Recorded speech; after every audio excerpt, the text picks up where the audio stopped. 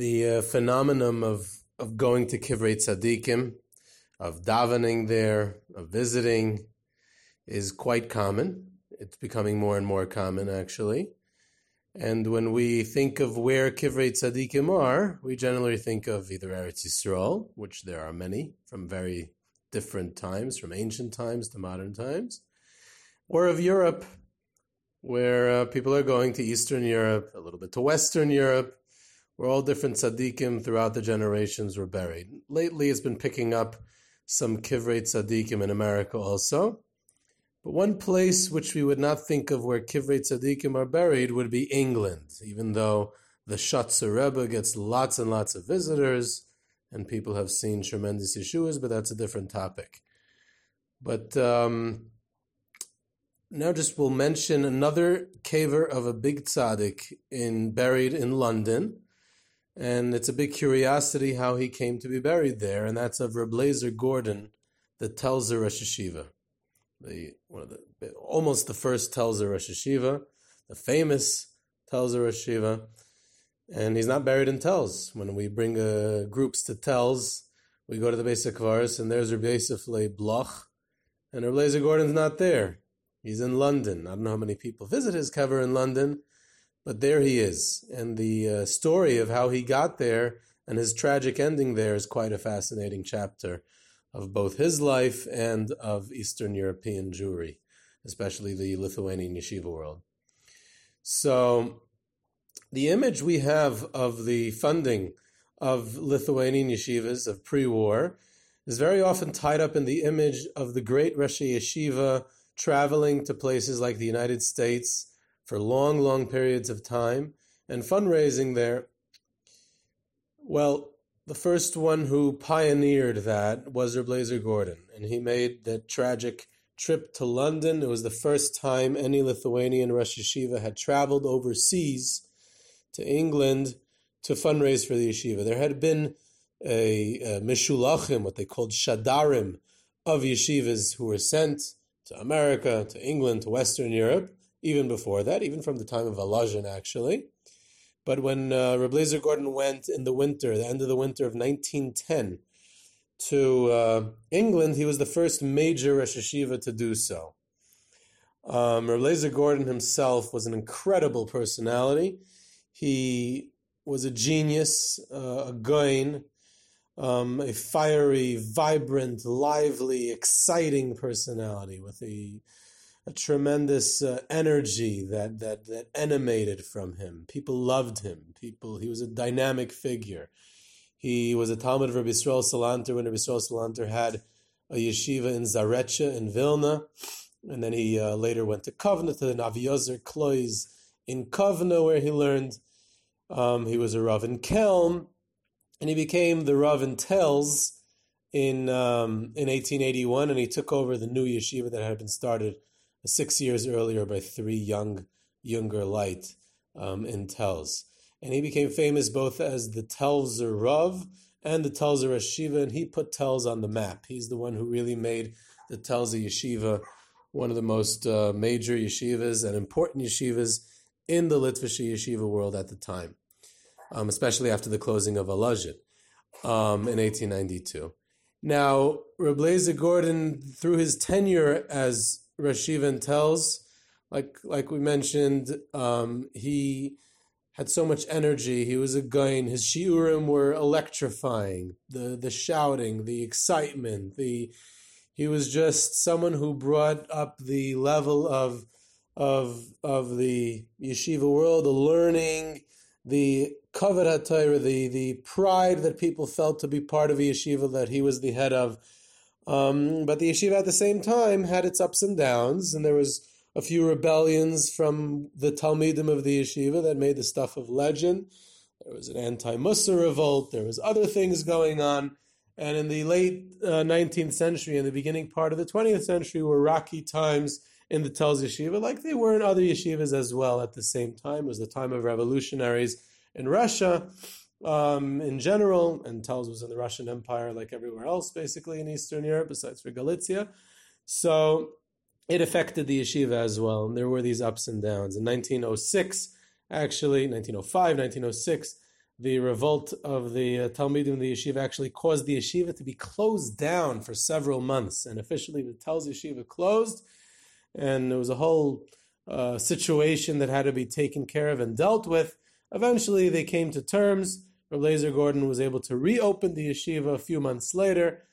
Some of the Bachrim were not able to return. It was a whole story. That really is a story in itself. Really, the story of Reb Eliezer Gordon's life and the story of Telz Yeshiva is really another topic, and should be another topic because it's exciting. It's an incredible story, and we'll have to save that for another time.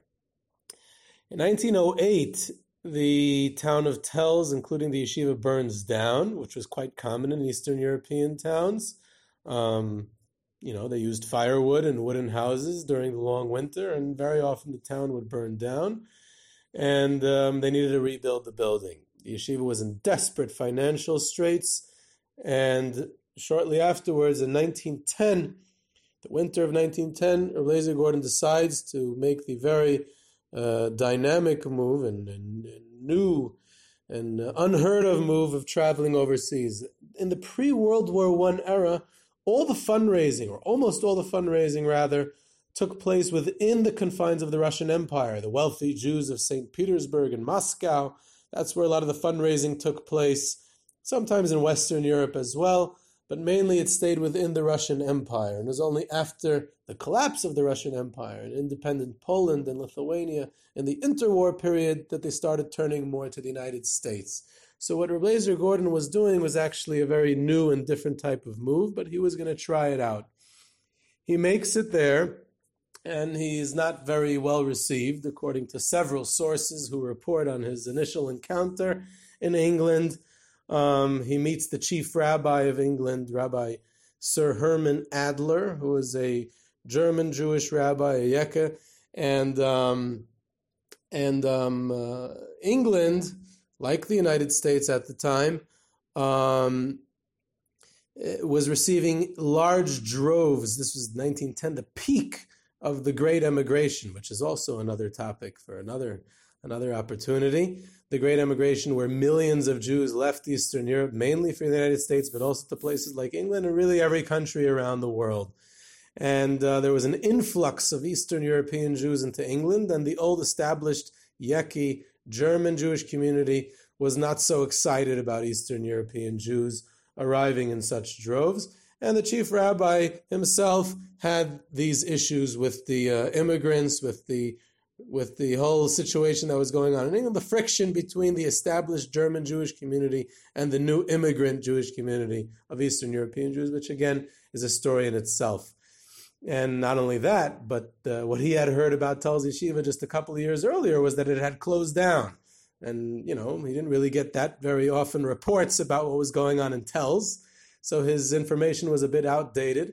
So he greets Reb Eliezer Gordon. He says, well, isn't your yeshiva closed down? You're claimed to be fundraising for a new building, but there is no Telz Yeshiva, and you Eastern European Jews are crowding up England, and who needs you? He didn't really say that, obviously, but that was the implication. He wasn't very welcome there. And so it's got off to a bad start. And he actually did not make very well. After a week of being there, he already was in bad health when he came. His doctors warned him against traveling. His wife came along to accompany him to make sure that he's okay, but he was not okay. He was already not healthy, and he was broken by his initial encounter there and by the first few days there and not being successful at fundraising. And a week later, he suffers a fatal heart attack and dies in London. The Jewish community of London is shocked. They're horrified. He was known as one of the Gedolei Hadar, and here they had treated him pretty badly. They didn't fundraise for his yeshiva, and they decided to make a very large and prestigious and bakavedik levaya. They made a very, very nice levaya. They also built a nice oil and built a beautiful matzeva over his grave. That was as if to make up for what was due to him that they had not been able to do for him in his lifetime. As it happened, the Slutzker Rav, who was already after his tenure in Chicago, and he was already living in Tzfas actually at the time, Rabbi David Volovsky, the Ridbaz, happened to be in London at the time on his travels, and he was maspid him at his levaya. There's some great Rabbanim who were at his levaya, and one of the ones who gave Hesped is actually the Rav of Glasgow, famous Rav Shmuel Yitzchak Hillman, who was a Rav in Lithuania, in Lita, before that, and he later was the father-in-law of Rav Herzog.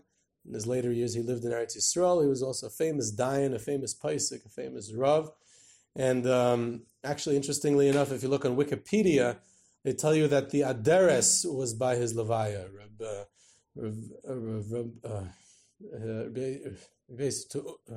His name escapes me now. The Aderes of Tu'umim, who was the Rav in Panovich, the Rav in Mir, and the Rav in Yerushalayim. That obviously is not true. The Aderes died 5 years earlier, in 1905, in Yerushalayim, so it would be quite odd if 5 years after he died, he would have been in London to be by the Reb Eliezer Gordon's Levaya. You can't really believe everything you see on Wikipedia, though they do have some great information there. But Reb Shmuel Yitzchak Hillman definitely was there, and he gave one of the main Hespedim, and he quoted a pasuk. He died on Daled Adar Aleph in Tafresh Ayin in 1910. So it wasn't that week's Parsha, but he felt that this was an appropriate pasuk to relate. Reb Shmuel Yitzchak Hillman, when he was being maspid Reb Eliezer Gordon, the Telzer Rosh Yeshiva, who dies so far away from his home and his beloved yeshiva and town of Telz. Here he dies a week into his unsuccessful fundraising trip in London. He quotes a pasuk that Yosef HaTzadik says to the Saramashkim when he's in jail. He says to him, Ki gunoiv gunavti me'eretz ho'ivrim. I was stolen from the land of the Hebrews. V'gam poi lo asisi me'uma. And here I did not do anything. Ki samu oisi baboyer, that they put me into this pit. And he takes it out of that context that Yosef is saying that to the Saramashkim, and he applies it to Reb Eliezer Gordon. And he says to him, Reb Eliezer Gordon, that tells the Rosh Yeshiva, that tells the Rav, Gunayv gunavti me'eretz ha'ivrim, you were stolen from the Eretz ha'ivrim. And where's the Eretz ha'ivrim? In the pre-war era, when Eretz Yisrael was a faraway place that almost no Jews lived in, so they referred to any place outside of Eastern Europe as Chutz La'aretz. Eastern Europe, that's where it's at. I've seen many letters from Chaim Ozer, from other tremendous Rabbanim and Gedolei Yisrael throughout the generations, for hundreds of years, that referred to the lands of outside of Eastern Europe as Chutz La'aretz. So the Eretz HaIvrim is obviously Eastern Europe, the Russian Empire, Lita, Poland. That's Eretz HaIvrim. So he was stolen from Eretz HaIvrim, and he's in this faraway land of England. V'gam poi lo asisi mu'uma. And here he came to fundraise for his yeshiva, and he wasn't able to do anything. Ki samu oisi baboyer, and now they're putting me into the pit. They're burying me into the ground. This is what I have to show for all my efforts. And that was he was saying as if it was the bitter cry of Reb Eliezer Telzer, who was one of the leaders of the Jewish people in Europe, in Eastern Europe, in the Russian Empire, in Telz, in Lithuania. He was a great Rosh Yeshiva. He was a great Rav. And here he's far away, in this faraway land, unsuccessful, being buried in London. And that's where he lies till this very day, in the London Beis HaKfaris.